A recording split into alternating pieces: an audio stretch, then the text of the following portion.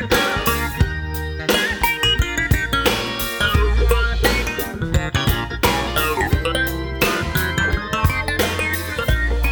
to the Practical Prepping Podcast. We're helping everyday people become prepared for whatever emergencies come our way. Where gear is good, but knowledge is better, because the more you know, the less you have to carry. We're your hosts, Mark and Krista Lawley.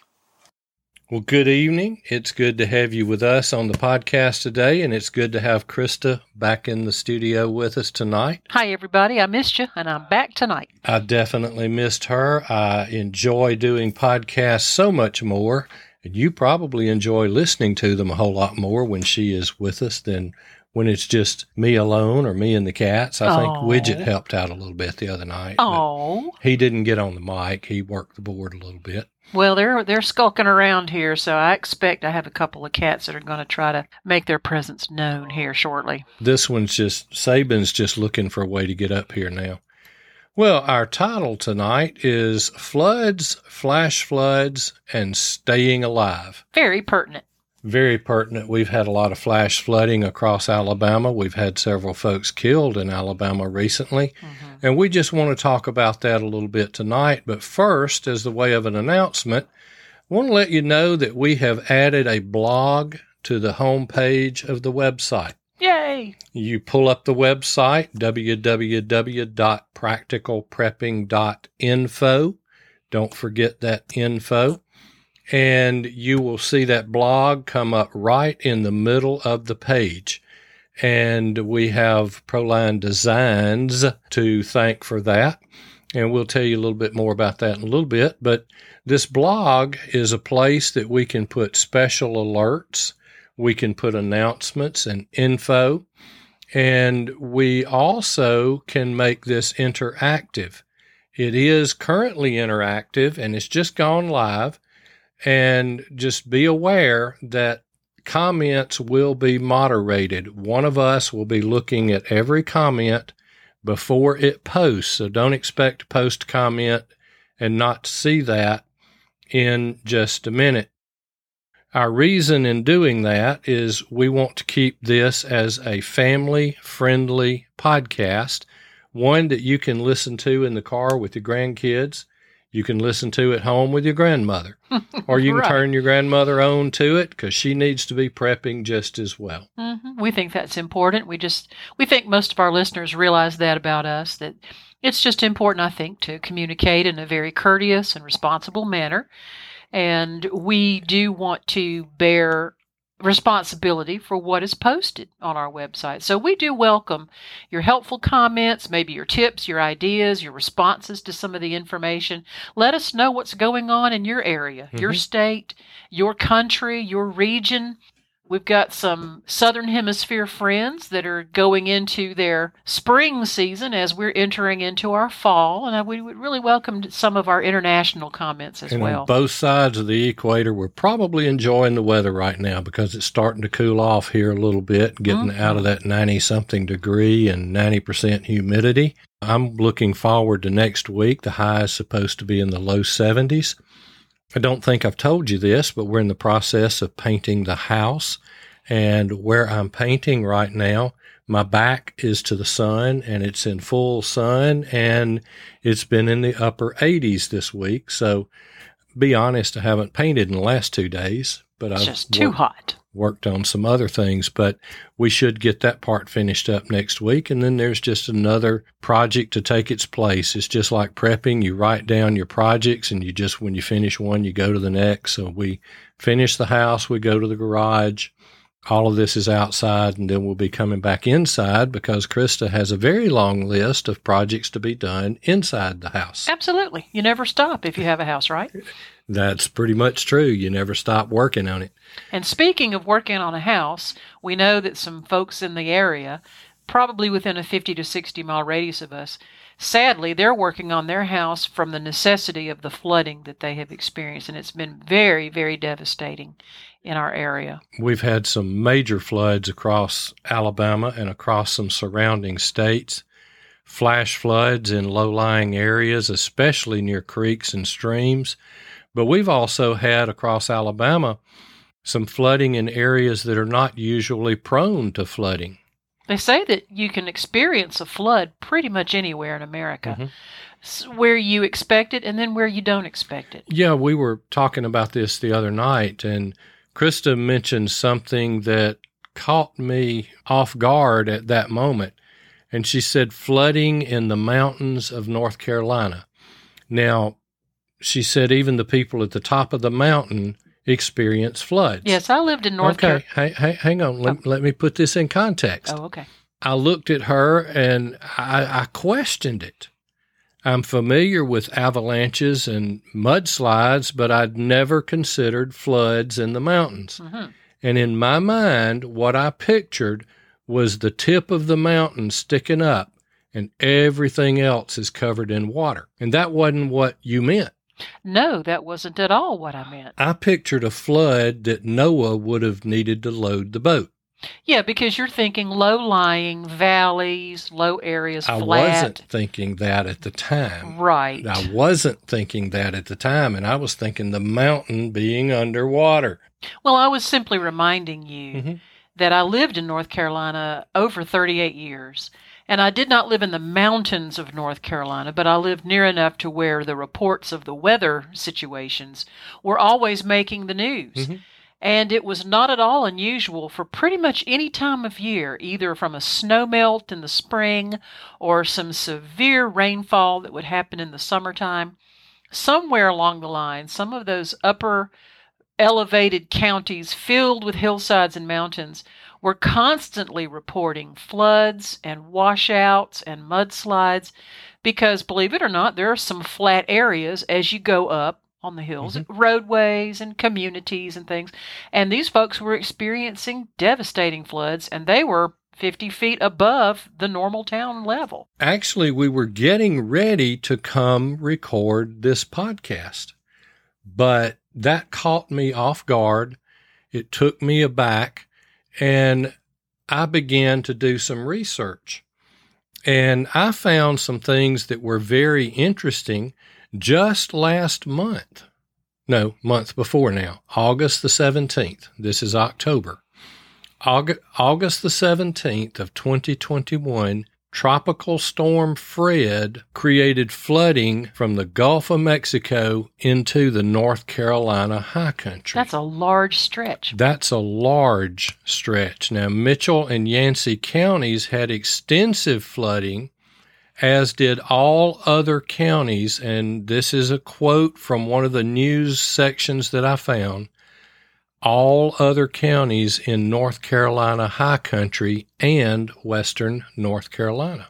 So much so that Pisgah National Forest had roads washed out and totally closed. Oh, my.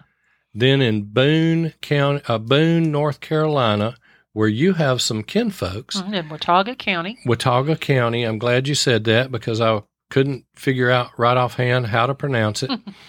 And Boone, North Carolina is certainly considered in the mountains. Absolutely. Now, over a dozen had to be rescued from the floodwaters. Right. There was a report, and I saw the quote of the man that was in the minivan, and he said, and this is a quote, "Wave of water washed over the hood." That's high up. That's high up. That is some powerful rushing water. Now, at Appalachian State University... Excuse me, Appalachian. I'm just trying to tell you, it's not Lation, it's Latchin. Well, Appalachian. It might be Appalachian in North Carolina, but feel when free you're to down, comment, listeners. yeah, Feel free to comment on that. Tell us what you think it is. Appalachian. But down here in the deep South, we talk about walking the Appalachian Trail. Well, I know it's crappy. It's what direction. It's a thing. It's crappie and direction. I tell you what, you move the girl out of the state for 38 years, and she starts talking normally. Well, what happened at ASU? Well, anyway, one student heard a knock at his door. And somebody was hollering the flood's coming. And he opened the door, and he said over a foot of water washed in when he opened apartment dorm type thing. Oh, no. And that's very close to your kinfolks. Oh, yes. Oh, dear. As a matter of fact, I think their property backs up. Mm-hmm. So they live practically on campus. And there were many, many students that were displaced from this thing. Many shelters that were set up because of the displaced people. 2 days later, same storm, August the 19th. Wow. In Haywood County, North Carolina. That's right right next to the Tennessee line. Okay. Mm-hmm. And that's going to be northwest of North Carolina. That's going to be in the west. Just the western part. Okay. Southwestern part. Mm-hmm. Well, anyway, the same storm went through there, and they wound up with some extreme power outages. Oh, wake up, preppers. Get this. They woke up to water systems being contaminated and boil water advisories put in place. Yes, indeed, because that flood water is full of sewage and animal waste and bacteria of all kinds. And stuff we don't want to talk about. Living and dead. Ooh. But that's a good time to have your few gallons of water put back, because I think we can live out of bottled water better than we can boil it. Yeah, they were in a position where they really couldn't safely leave their home to go get water. Right. They had to just bug in and ride it out. And if you bug in without, your ride out is rough. Mm-hmm. May I quote you? You may quote me. Okay. Okay, so that's a good point to be prepping, is the water advisories that their water systems were contaminated. Mm-hmm.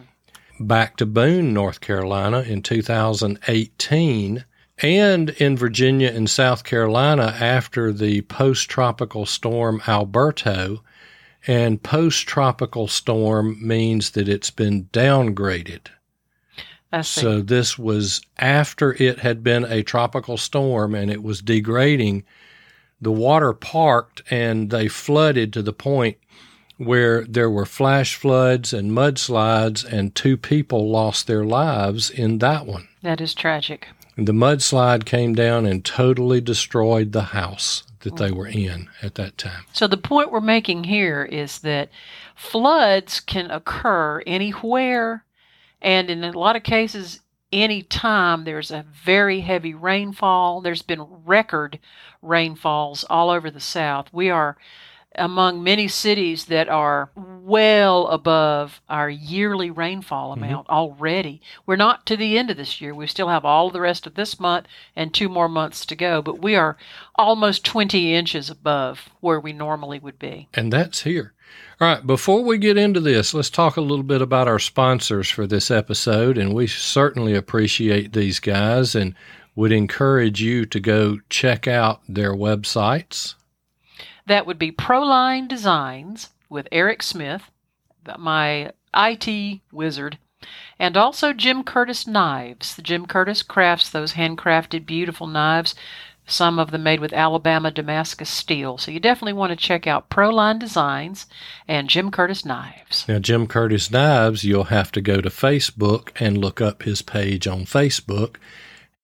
He doesn't maintain a website anymore. I see. He started out with one, but Facebook works very well for him, and he does post many of the knives that he makes on there. Not all, but he does post many.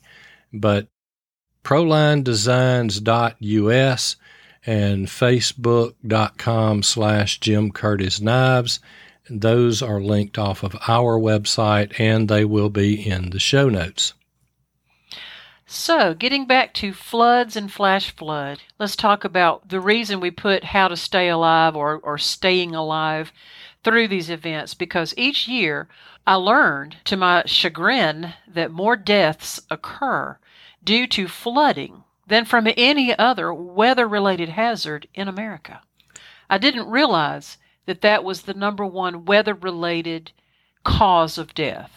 It would be flooding and everything relating to floodings. And people that live on either the top of a hill, or if you live 25 feet above your town or surrounding area, if you think that this doesn't apply to you, let me ask you to go back and listen to the first part of our podcast, because we've actually cited just a handful of the many, many flooding events that have taken place in the high country of North Carolina. Something that I've heard about and have seen firsthand and understand how it has impacted actual people. And so if you think it doesn't apply to you, it might apply to somebody that you know. Now, this is a 2-part podcast. It's not 2 episodes, okay? It's not part 1, part 2. Right. But it's first half, second half. Mm-hmm. And the first half of this podcast is going to deal with being caught in a flood. You know, we leave home. You might live on the top of the tallest hill, and you may not need to worry about keeping your home from being flooded, but you could be caught out in a flood. I think I saw a statistic that about 2/3 of the people that die in floods die because they were in a vehicle that got washed away. I think that is the number one cause of the death of the flooding is the vehicle entrapment. Right. It's not because they're not tall enough and they're walking down the road and they gets over their head. Mm-hmm. They get caught and they get washed away. So we're going to talk about some of those things. And then in the second part, we're going to deal with prepping our home for floods. Now, you might live on top of the hill and think, well, I can check out after that. But you know somebody, you love somebody to whom this will apply. So learn something. Learn something. You can use this info to help get them ready. It could be your parents. It could be your children, your grandchildren, your siblings, somebody you work with. There'll be some information in there that you can use. Now, you familiar with the term turn around, don't drown? I hear that on the news every time there's a flood. Well, that is a copyrighted National Weather Service logo. So they actually have copyrighted the phrase, turn around, don't drown. This means if you're in your car. Copyrighted or registered trademark, what it is. But we are using it here with permission. We're very regulated there.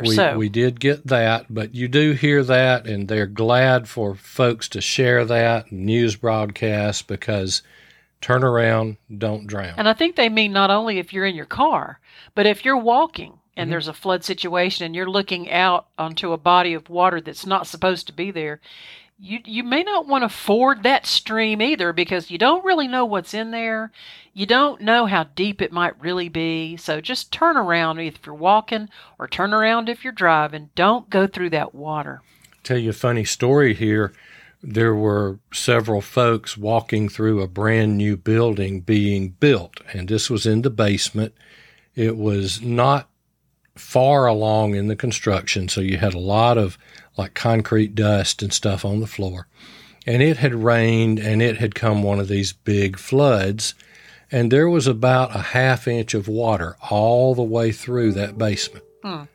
So all of these guys are walking along, flashlights, there's no power in the building yet, and then one of them just disappeared.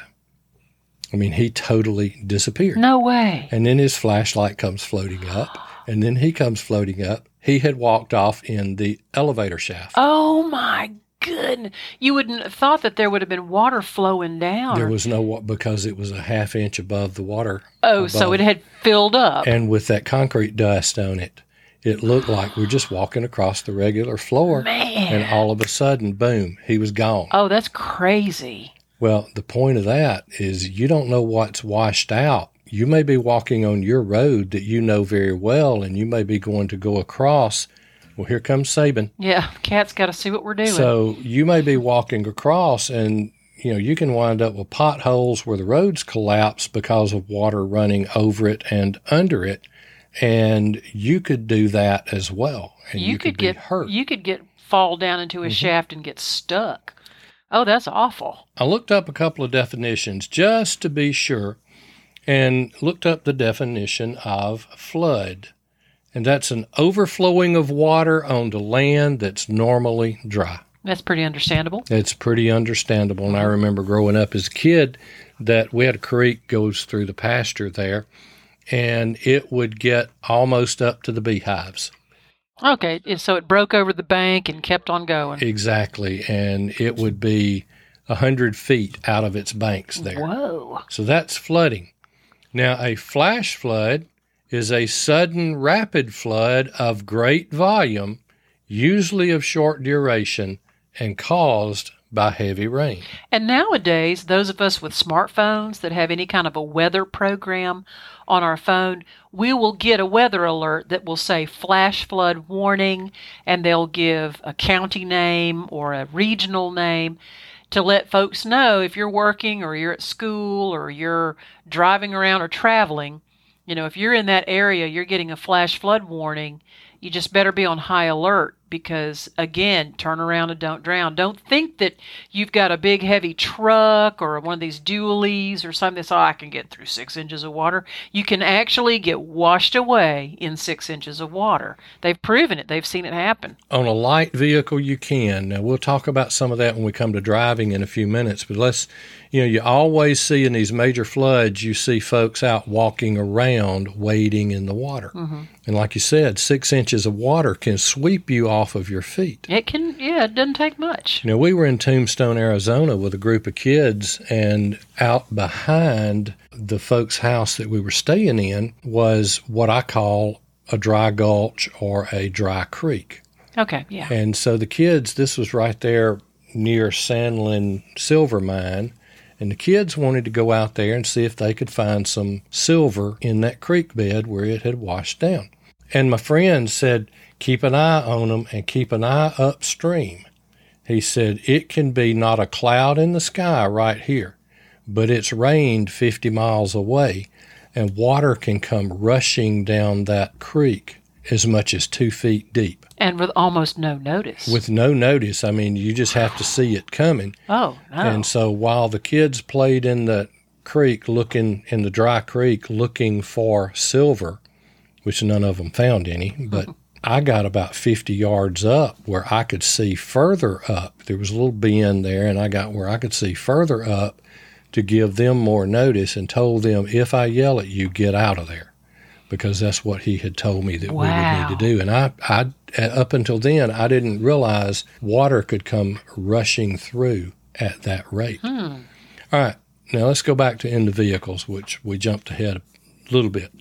And the CDC reports that over half of all flood-related drownings occur when a vehicle is driven into floodwaters. So that means you should never drive around barriers that may be blocking a flooded road. I saw that recently. I was driving out for work, and there had been some flash flooding in a community in a little valley area, and they had some barriers set up, and I looked past the barriers and could see that the road was completely submerged. And naturally, no one's coming or going from that area, but it was a wide stretch of the road, and it concerned me. I thought, now, they had set the barriers up in such a way it'd be very difficult for you to drive through them. You'd have to get out of your car and move the barrier. And they were some big. People will do that. These were like the big concrete type. So concrete. They were not going to be quickly. There weren't a lot of them, but there weren't enough to drive but through. The ones that come out, and drivers ought to have enough sense. If you've got, even if they look like 2 fence posts and things like those going orange across, and white fences. Exactly.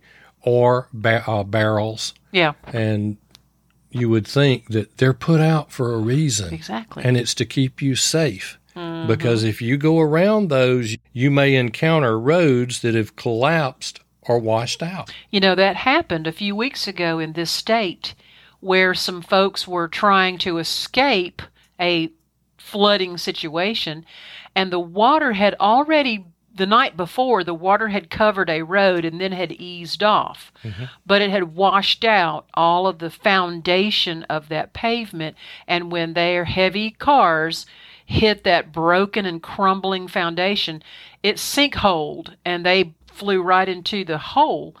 And sadly, there were some fatalities because of that dropping. Mm-hmm. It was a large drop, a very big surprise. It was an awful tragedy that took place. But there again, that's another thing you have to mention, is that just because you don't see water there doesn't mean there hasn't been damage. Exactly. You can also have bridges that have collapsed. Water is a tremendous force, and you get enough water and it can wash a bridge out. Not every bridge, but it can wash some bridges out. And you may be driving along thinking I'm driving in 4 or 5 inches of water, and you get down there and there's no bridge. Uh-huh. So never drive around barriers blocking a flooded road. And don't drive through water that covers areas of unknown depth. I know we touched on this before, but you can't really tell just how deep an area may be. You may think you know, but many people have thought they knew, and they were wrong, and it cost them dearly. Here's something you were talking about a while ago. 6 inches of water will reach the bottom of most passenger cars. Now, that will cause you to lose control and possibly stalling out, or if it begins to float the vehicle, it can take you away. Exactly. Now, a foot of water will float many vehicles. And once you're floating, you're not driving. No. You are merely a passenger. Exactly. And a doomed one. Be very careful. And 2 feet of rushing water will carry away most vehicles, including SUVs and pickups. Exactly. If a boat, as heavy as a boat is, can float in a small amount of water, a car or a truck is not much different weight-wise. And water is the most powerful natural element on the earth. Like you said, it's the one element that can do the most damage in a very short period of time. All right, let's take a short break and talk about our sponsors for tonight, and then we'll return talking about preparing your home for flooding. Back in the day, if you had a business, you put an ad in the phone book and maybe the newspaper. When a prospective customer wanted what you did or sold, they would look you up in the yellow pages and give you a call on the landline. Well, that's not so anymore. In fact, if customers are under the age of 30, they may not even know what a phone book is. Today, everyone goes to the internet looking for information before they buy. Even those of us who grew up with the phone book are going to the internet before making buying decisions.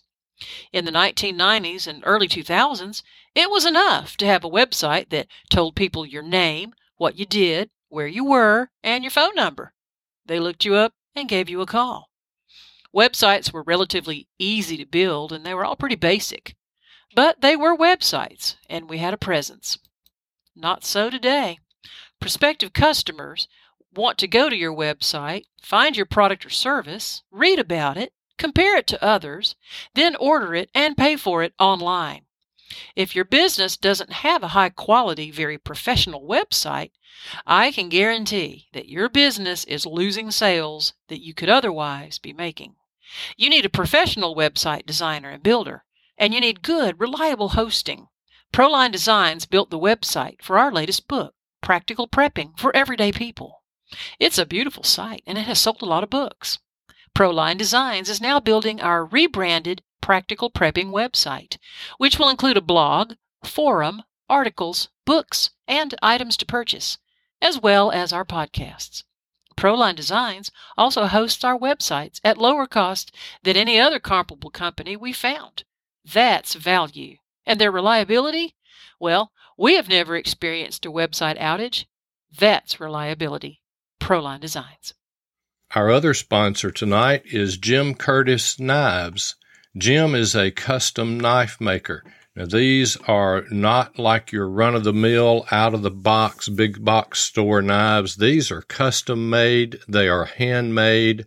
They are very functional, very strong, and they are beautiful, beautiful knives. Now, with Jim, you can have your knife built to your specific design specifications. He told me one day, he said, if you'll draw out on a piece of cardboard the shape, design, whatever that you want, send that to me. I can build that. And so there are a number of things that make Jim Curtis Knives a great knife to have.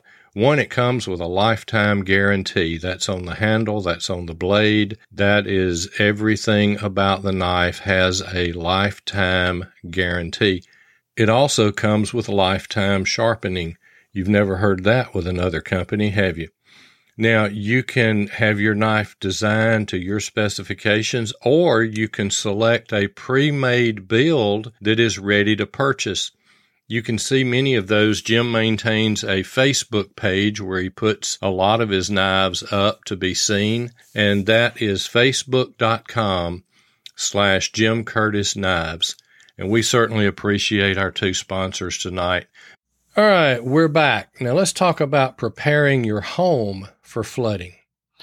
Yes, be aware that homeowners insurance usually doesn't cover flooding. You can purchase flood insurance, or you can ask your insurance provider if they have what's called a flood rider that they can put onto your homeowners. And there's is another area where a lot of people have found the sad news that, oh, I have homeowners insurance, but they didn't read the fine print, and flooding or even act of God flooding or pipe bursting, certain types of flooding, more weather related really, is not covered unless you have a specific flood insurance policy. Mm-hmm. So think about that. And it's really not that expensive. Not really, and I'll tell you that it's better to pay a little bit now than to lose everything later. Mm-hmm. So it's probably something that if you live in an area where you think, well, it's never happened to me, well, like I said, there's no safe area.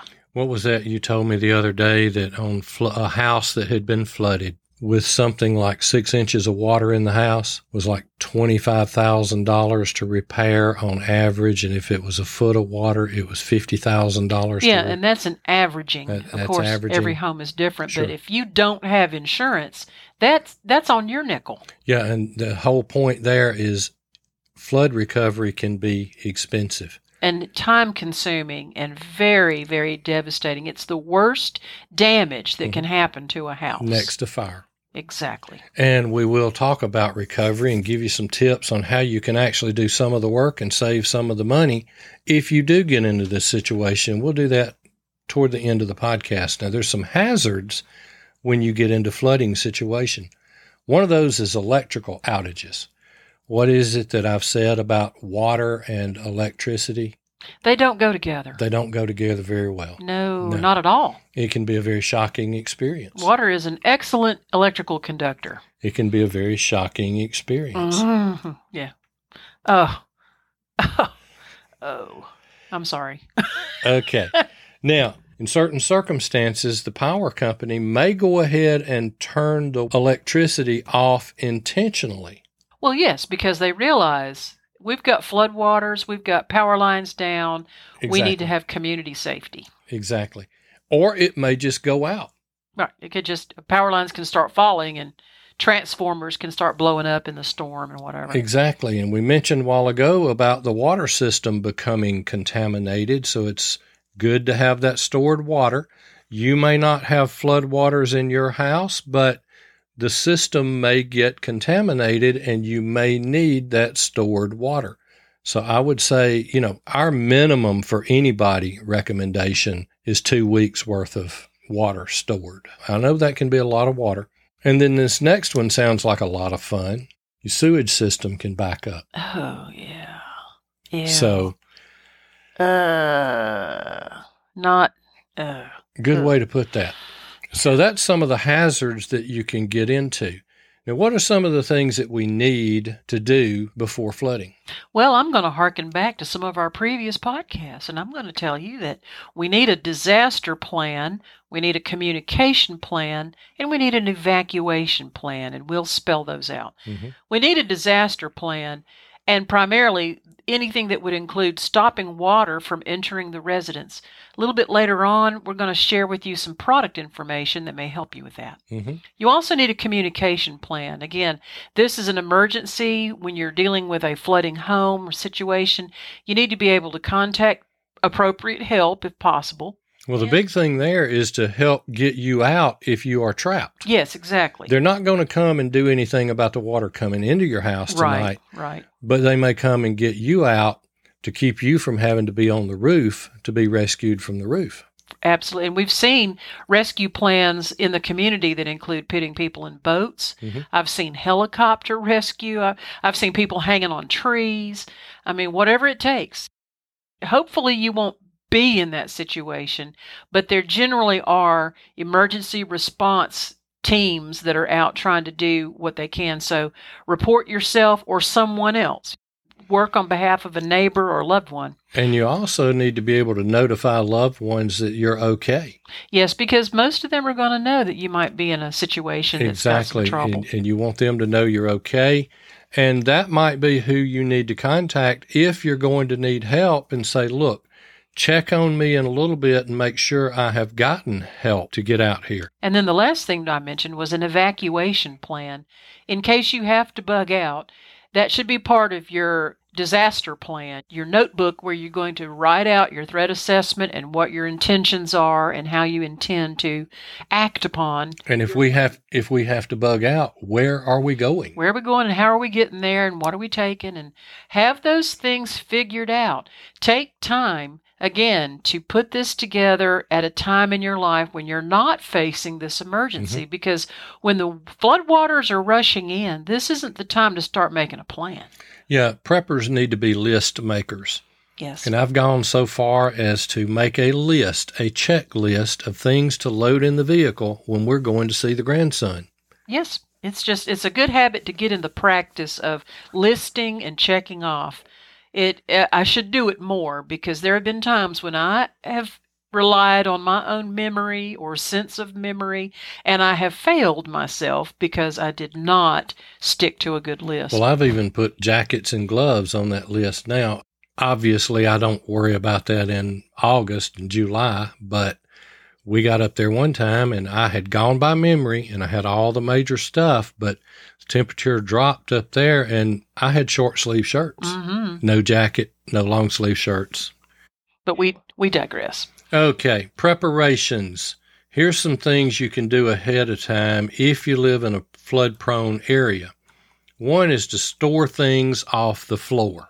Yes, if you've got a basement, I mean, that's great. I wish we had one, but at least have some shelving systems and elevate your preps and any of valuable things up, 18 or more inches off the floor. Give yourself a little bit of help there in terms of not putting things directly on the floor where floodwaters will destroy them. Yeah, my dad's next door neighbor, there was a dry creek ran between them. The dad was uphill from it, and his house, about twice a year, water would get into his basement. And so they had to eventually go through and elevate everything. There was nothing 3 feet below or 3 feet off the floor. Everything was above 3 feet other than where he pushed the lawnmower in there. Everything else was up because, you don't want to store all that toilet paper for the next COVID lockdown and it gets soaked. Now, we're going to apply that same thinking to your garage, your carport, your back patio, your storage buildings. Anything that you've got that has a floor that's low, think about where water will go. If you were water, where would you go? Think like water and store things accordingly. 4 or 5 feet of our patio can have a 1/4 inch, 1/2 inch of water on it as certain heavy rains and things. So we take that into account. Things that we have stored there are elevated or they're in those cabinets where water won't get to them, like our firewood and things like that are stored in there. Also, keep thinking about the things that could float away. You need to anchor fuel tanks. If you have a large fuel tank, it needs to be anchored. You mean like an oil heat or something like that? Exactly. A big propane tank, even though it's heavy, it can get floated away. Don't forget those barbecue grill tanks. They float very well in a flood. Sure. Trash cans, gas cans. Patio furniture. Yeah. Trash containers, all kinds of things. And the gas cans, now keep this in mind. I know we're not supposed to keep gas in the basement or inside the garage, but most of us do. And that gas can could float, turn over, and pour out gasoline, which will float on top of that water, and then could become a fire hazard. Oh, my. So that's just something to keep in mind. Now, hopefully we can keep the water from coming in. We want to have sandbags to block off the doors, and that's what Dad's neighbor eventually did. He didn't do it with sandbags. He did it with 2 2x12s that were cut to fit at his garage doors and one at the walk-through door. And that tended to keep the water. So the water just kind of bumped up against it and it kept flowed going against flat. it, and he might have some seepage under it, but he didn't have the foot of water inside the basement that he had been having in the past. Now, you mentioned the products that we found available. And these are available on Amazon, and I found the product. I'm not really familiar with it, but I did some research on it, and it's Quick Dam, D-A-M, Quick Dam, and they have Quick Dam water-activated flood bags, and these are barriers to rising water. The bag is 12 by 24 inches. And it inflates up to 3 inches, and it's like $140 for 20 bags. 3.5 inches up can keep water from coming around the kitchen door, the front door, things like that. And these bags are activated by water. Now they've got I found three different offerings, and one is the Grab and Go Flood Kit, and it too is about $140, and it includes 5 10-foot barriers in a bucket. Now that's grab and go. They're already in a bucket. You take them out, you put them down at the base of the roll-up door, and it gives you 3.5 inches of blockage there, and it works much like a sandbag would. And then they've got this big home flood kit, and listen to this. Now it's a little over $300, but 5 5-foot barriers, 5 10-foot barriers, 2 17-foot barriers, and 10 of the flood bags. Wow. Now, if you live in an area that is prone to flooding, you might want to just take a look at this. I didn't even know this type of product was out there until we were researching some of this, but it's called Quick Dam, and looks like you can dam up the water. And for $310, if it can save your home or save you the $50,000 average cost of trying to repair your home, it might be well worth looking into. We've never tried these products, but like Mark said, this is one brand, the Quick Dam brand, that has at least put some thought into the different offerings that they make. So definitely go to Amazon and take a look at it. And the interesting part, and you may be able to find them other places as well, but the interesting part to me is that they're water activated. That's that you can smart. Put them there, and I don't know, you'd have to experiment with it. You'd have to read up on it. It might be good to raise the garage door, slide it under there, and pull the garage door back on it. Mm-hmm. And it might swell up and make a seal. Now, for our house, if we were looking at doing this, if we lived in a flood-prone area, we'd probably look at the 20 bags and then add the 5 10-foot barriers, and I think that would cover everything we could possibly get into here, unless we wanted to try to keep it from coming in our yard. Well, I wouldn't worry about that. We've got culverts and drains out front, which definitely would. We just want to make sure that they're not blocked with sticks and leaves and branches and whatnot. All right, it's flooded. It's time to go. It's time to evacuate.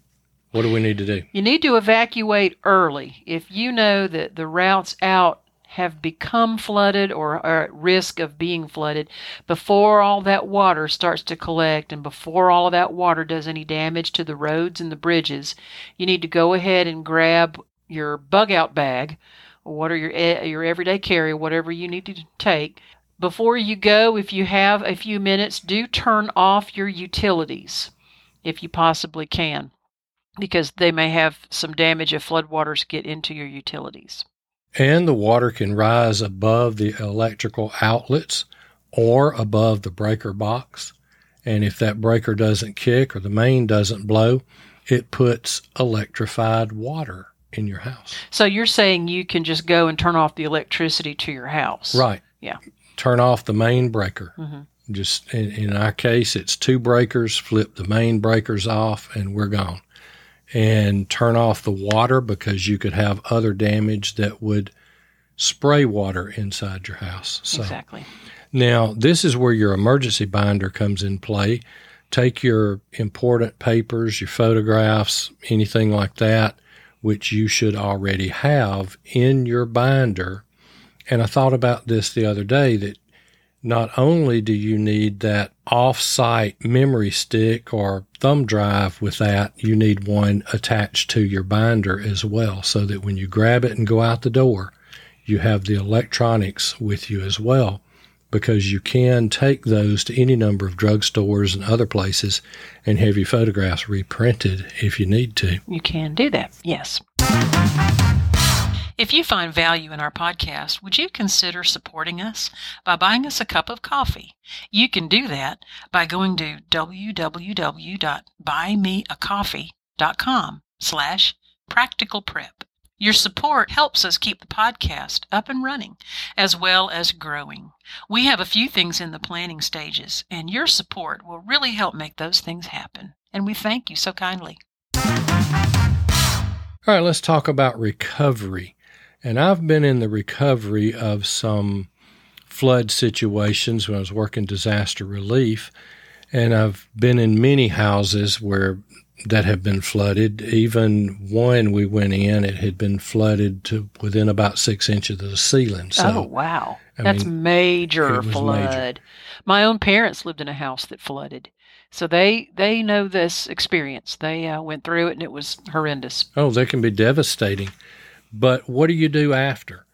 Well, one of the problems is the health issues from waterborne illnesses. Like you talked about, when you've got that much water, you probably have sewage in it, and you get black mold. You don't notice it right off, but a little bit down the road, that black mold begins to grow. Now, what has to happen is that to do a proper flood recovery, all the carpets have to come out. They've all been flooded and contaminated. Most flooring has to be taken out down to the subfloor. Yeah. So you have to remove tile floor, you have to remove linoleum because water got under that. It has to dry out, and you can cut the sheetrock, or you have to cut the wall covering. Yes, you've got to cut above the water line. A foot above that water line. Mm-hmm. You cut that, haul all the sheetrock out, make a pile for the trash man to pick up, or whatever way you have to do that. Then let it dry out. Let that dry, and then it needs to be sprayed with a 50-50 mixture of water and bleach. Yes, you've got to kill some germs. You've got to kill some what will become mold. Mm-hmm. Spray it all the way to the bottom, obviously, and spray it up to where you've cut the sheetrock. So that way you're spraying a foot above where the water got to. That's a safe level. Now, if it's me, I let it dry. I do it again. Yeah. I just, this is the South. If once is enough, twice is even better. So exactly. So you've got to remove those carpets. You got to remove most flooring, and you've got to remove the mattresses if they were wet. Oh yes, I don't know of a way to recover a mattress. No. Now there are some things you can clean. Yes, you can salvage, to the most part. You can salvage clothing so long as it hasn't been deteriorating like in muddy flood water for weeks and weeks. If you can quickly salvage clothing, some pillows can be restored. Toys can actually be cleaned in the top rack of a dishwasher if they're dishwashable. Some stuffed animal toys, you may not want to recover those, just replace those. But kitchenware, anything that can be sanitized and washed can be cleaned. Mm-hmm. You can save yourself some money by removing the flooring, removing the carpet, and cutting the walls. And then there's a point where you may need to bring in professional help. It may be in replacing the walls and the flooring and things like that, or you may have some structural damage, or you may not be able to do any of this personally. That's understandable. There are professional companies that do this, flood recovery, but you definitely want to be using licensed contractors who are insured. Now, there's some ways you can tell. You can ask the contractor to see his wallet ID card. Mm-hmm. When they get their contractor's license, they're given a card to carry in their wallet. They also have one that goes on the wall in their office, and you should be able to view either or both of those. And then get some references. Who have they worked for? If I'm looking at spending that kind of money, I'm calling those references. Absolutely. Would you hire them again? Were you satisfied with what they did? Did they do it on time? Did they keep their promises? And there are other ways to do that as well, and one is check the Better Business Bureau. Exactly. You do have to be a member of the Better Business Bureau for some things, but if there are complaints against someone, they keep those whether they're a member or not. So you can check those folks at the Better Business Bureau. Okay, anything else you want to add tonight? Well, we certainly hope that you don't have your life touched by a flood, but considering the storms, the tropical storms, the hurricanes, the heavy rainfalls, it's just one of those things that we hope it doesn't happen, but there's a high likelihood that it probably could happen to you. So please do get your emergency plan together. Talk about this with your loved ones. Think about and have a conversation about what you would do. Look into flood insurance if you need to. Check with your local authorities on any floodplains. What's the floodplain situation where you live? Because that information should be made public. And then you'll have some idea of what your threat assessment would be in terms of flood. And remember, turn around, don't drown. And if we can help you, please feel free to reach out to us. We're glad to answer emails, questions, comments. Had a young lady contacted us day before yesterday, in fact. She had been listening to an older podcast, and she had some questions. So I responded back with her, and we're communicating and helping her to understand how she needs to do a certain thing. Well, we certainly appreciate our sponsors tonight, Proline Designs and Jim Curtis Knives. And if you need a website, you need any type of technical computer type stuff that deals with internet hosting, get in touch with the guys at Proline Design. And if you'd like to look at some custom knives, and they're not as expensive as you might think to have a custom knife, even made to your specifications, check out Jim Curtis Knives, and we'll see you next time. We hope you've enjoyed the podcast today. Hopefully you've learned something, picked up a tip, or something we said may have triggered a thought that'll help you in your prepping journey. If you haven't already, go ahead and click that subscribe button so you'll never miss an episode, and share it with your friends and family. And remember, stuff happens. Stay prepared.